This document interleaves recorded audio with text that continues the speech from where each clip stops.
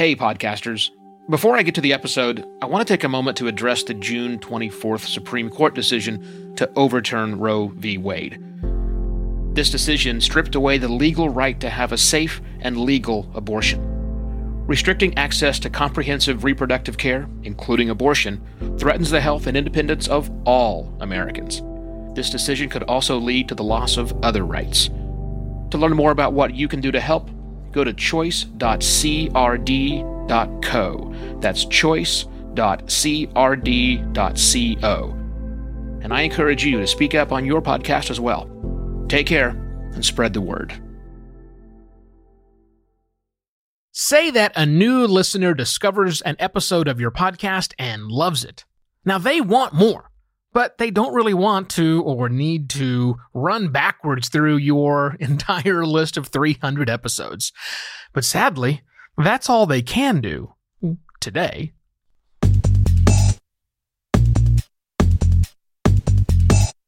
Hello and welcome to another podcast Pontifications with me, Evo Terra. So I was chatting with a client towards the end of last week. They have 3,700 episodes of their podcast. 3,700. And that's because they do an episode 5 days a week and have for 15 years-ish. Do the math. It's about 3,700 episodes. Wowzer. That's a whole lot. And we're moving to another hosting platform. And we were thinking, do we need to bring all this other stuff? You know, his question to me was, what's the likelihood that someone's going to subscribe to our podcast? And even if they did download all 3,700 episodes, what's the chance they'd go through and listen?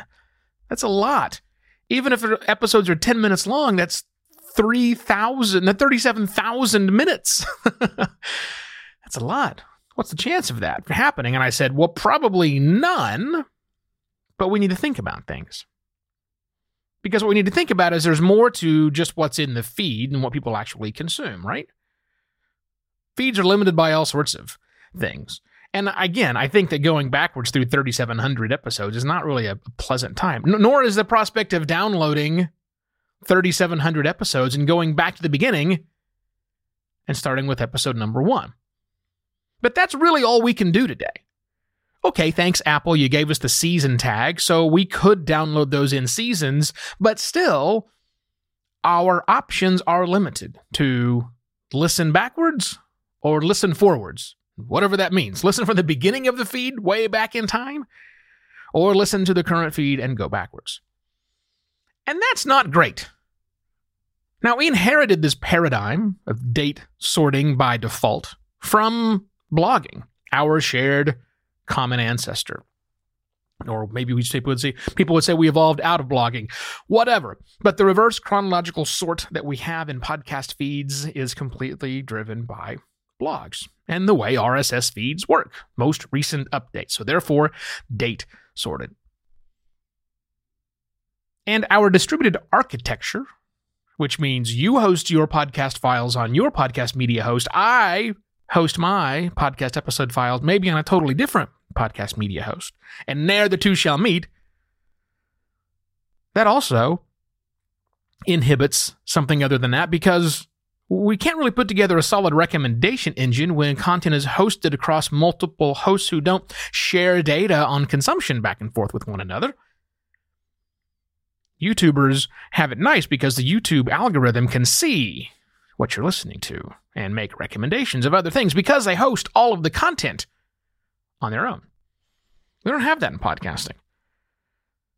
So while you might be able to, as a podcast host or a podcast hosting company or maybe just a website owner, you could probably do some advanced analytics of your own content to determine what kinds of things are popular, maybe do some resorting, but that may not work at all for the vast majority of people who listen to your show because they use a podcast app. And at the end of an episode that they're really enthralled with, they have two options. Keep going to the next episode, or see a list of all episodes. That's it. Okay, maybe click to a website. But, in app, there's not a lot of options that people have.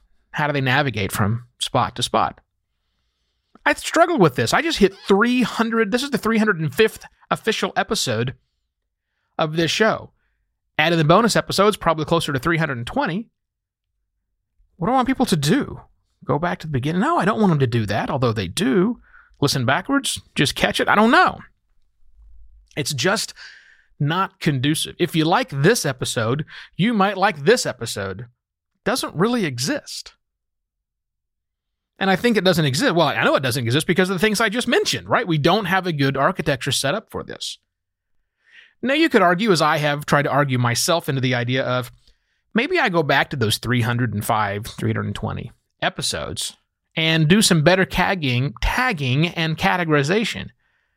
But I don't necessarily think that's the case because that's set up for manipulation, all sorts of other problems when you do manual tagging and stuff. I mean, sometimes podcast episodes have lots of different things that they put in them. Mine don't. Mine's every episode is about one thing, but a lot of other podcasts aren't that way. Which is why, for some podcasts, the reverse date order is perfectly fine. I want to know what this show was talking about on July 29th, 2007. Okay, that might make sense. There might have been something in history worthy of talking about. But a lot of podcasts don't put out date-based information. Date-based sorting is fine if you're a magazine or a newspaper, but I bet if I went over to your house and I looked at the books on your bookshelf, they were not organized by publication date. I can almost promise you that's the case. Same thing in podcasting. There's got to be a better way to do that. We need to be thinking about this as an industry, as players inside. How would we like our episodes to be presented to someone in an app? There isn't an app that does this today, at least not that I know of. And developing that just hurts my brain thinking about it. But I do imagine a future, and maybe it's because of the smart earbuds that we have now, and the voice control getting much better. People are being used to voice assistants. They're becoming more accustomed to voice assistants and utilizing them in their day. And voice assistants are helping out in lots of interesting ways. Maybe Voice Assistant, which is designed to listen to us, has enough technology in it to listen to the episodes. And maybe the brains of the computers can make better recommendations. Maybe if you've listened to an episode and your smart earbuds also listen to that episode, maybe at the end, those smart earbuds can say to you, well, if you enjoyed this, here are 3 other episodes you might enjoy. That would be kind of interesting. Because that AI that's powering all that can hold a lot more information than we can. And I guess it's just a matter of, listening to everything to get that index built up, which is kind of where we think Google might be headed. And maybe not with the AI component, although why not? Google Voice. He said quietly so it doesn't activate.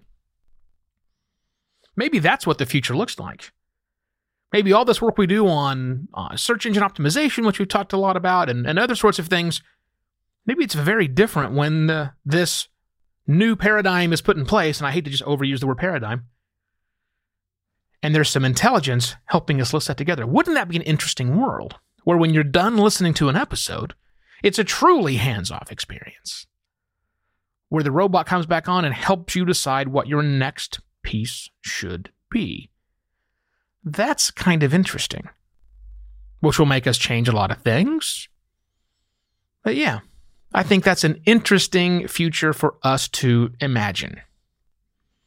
Now, speaking of interesting futures that we can imagine, I can imagine right now you going to buymeacoffee.com/evoterra and leaving, buying me a coffee. That's what that's all designed to do. Even better than that, however, I can envision you picking up the phone, sending an email to one person who you know who's a podcaster and telling them that they should be listening to podcastpontifications.com. Your word-of-mouth efforts is really what makes this show, especially one that's weird and niche-y like this, it's the only way it can really grow.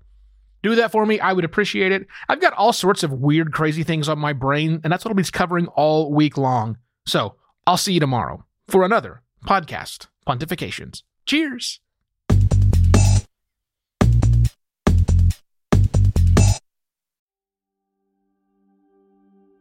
While Americans overwhelmingly support the right of an individual to make their own decisions about abortion, unfortunately, that right is no longer protected everywhere in the U.S. The Supreme Court overturned Roe v. Wade on June 24th. Abortion is a basic healthcare need for the millions of people who can become pregnant. Everyone should have the freedom to decide what's best for themselves and their families, including when it comes to ending a pregnancy. This decision has dire consequences for individual health and safety and could have harsh repercussions for other landmark decisions. Restricting access to comprehensive reproductive care, including abortion, threatens the health and independence of all Americans. Even if you live in a state where abortion rights are upheld, access to safe medical procedures shouldn't be determined by location, and it shouldn't be the privilege of a small few. You can help by donating to local abortion funds.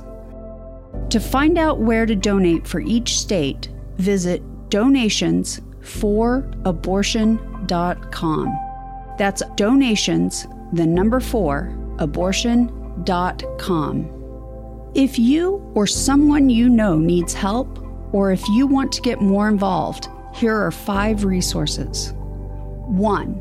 Shout Your Abortion is a campaign to normalize abortion. 2. Don't Ban Equality is a campaign for companies to take a stand against abortion restrictions. 3. Abortion.cafe has information about where to find clinics. 4. PlanCpills.org provides early at-home abortion pills that you can keep in your medicine cabinet. And 5. Choice.crd.co has a collection of these resources and more. We encourage you to speak up, take care, and spread the word.